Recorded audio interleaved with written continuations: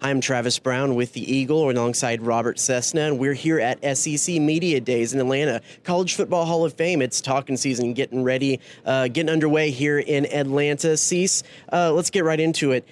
We had Missouri, we had Ole Miss, we had LSU today. What was some of your key takeaways from the conversations with those coaches and players?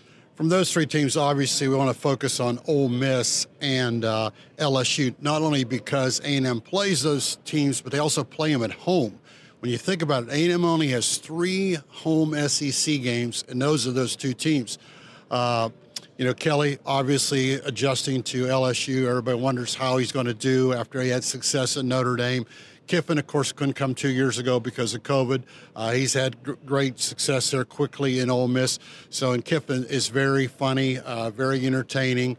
So it was fun to hear what they had to say. I talked to a couple of LSU players and Ole Miss players. Of course, they're excited about coming to Kyle Field. But as far as that's concerned, and then, of course, Commissioner Sankey's talked today, I think the main thing about him was, he talked about SEC is already a super conference. I thought it was very interesting. He said they're going to stay at 16, but he didn't rule out the deal is if there's teams out there, obviously, he said they're going to be a leader, not a follower. Kind of alluded to that. And then the fact is everybody wonders how the schedule's going to be. Is it going to be an 8-game schedule, a 9-game schedule? He said, what about a 10-game schedule? Then he goes, I just want to see you guys looked up from your computer. Obviously, it's going to be a 10-game schedule. But I think one of the interesting things today that everyone talked about was NIL. And I know you've followed the NIL very closely at the Eagle, talked to a lot of people even before we came down here. So I know you were intrigued by some of the thoughts of what happened today with NIL. Yeah, the thing that actually caught my attention the most was the fact that I think everyone has said if NIL is going to be standardized, of course, that's the thing that Nick Saban, Jimbo Fisher were ultimately kind of quarreling about, is that they want standardized NIL laws instead of the 28 different states that have laws currently right now that allow different types of NIL compensation and players and coaches to do different types of things. Everyone wants it uniformed. The most natural, logical expectation of what could happen would be that the federal legislation comes in. Congress passes a law, passes guidelines similar to what the states have done, and then everybody can follow that law.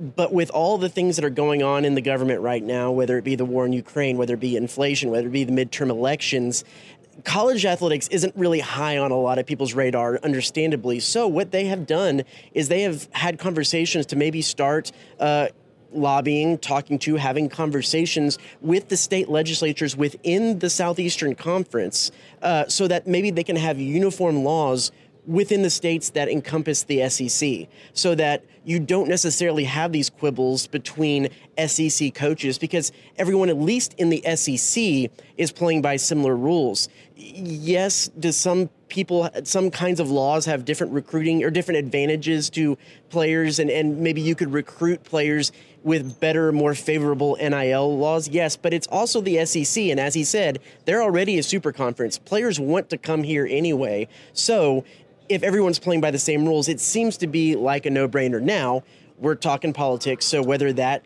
can sort itself out ever, both either at the federal level or the state level, is yet to be seen. It's something that I asked Lane Kiffin about, and he wasn't too sure, kind of said it was above his pay grade, but something needs to happen. There needs to be some kind of movement.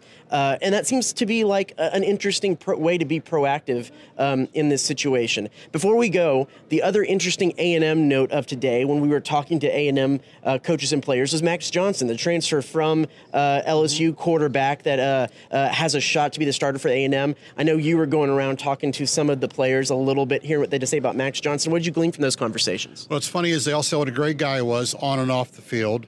They talked about his character and how gritty he was. I'll have to go back and look at my notes. One of the guys said, you can knock him down time after time after time.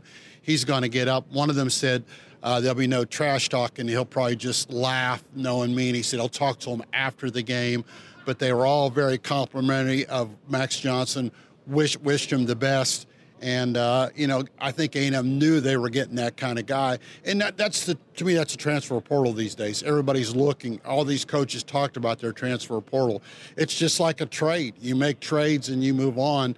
And so it'll be interesting to see if Max Johnson can earn that starting role, because two of the players, one of the players was the defensive end, albeit I'll mispronounce his name, but he said that he wouldn't talk trash to him. He said, I think they respect each other too much. Yeah, I said he'd go give him a hug after the game, even though he wanted to sack him.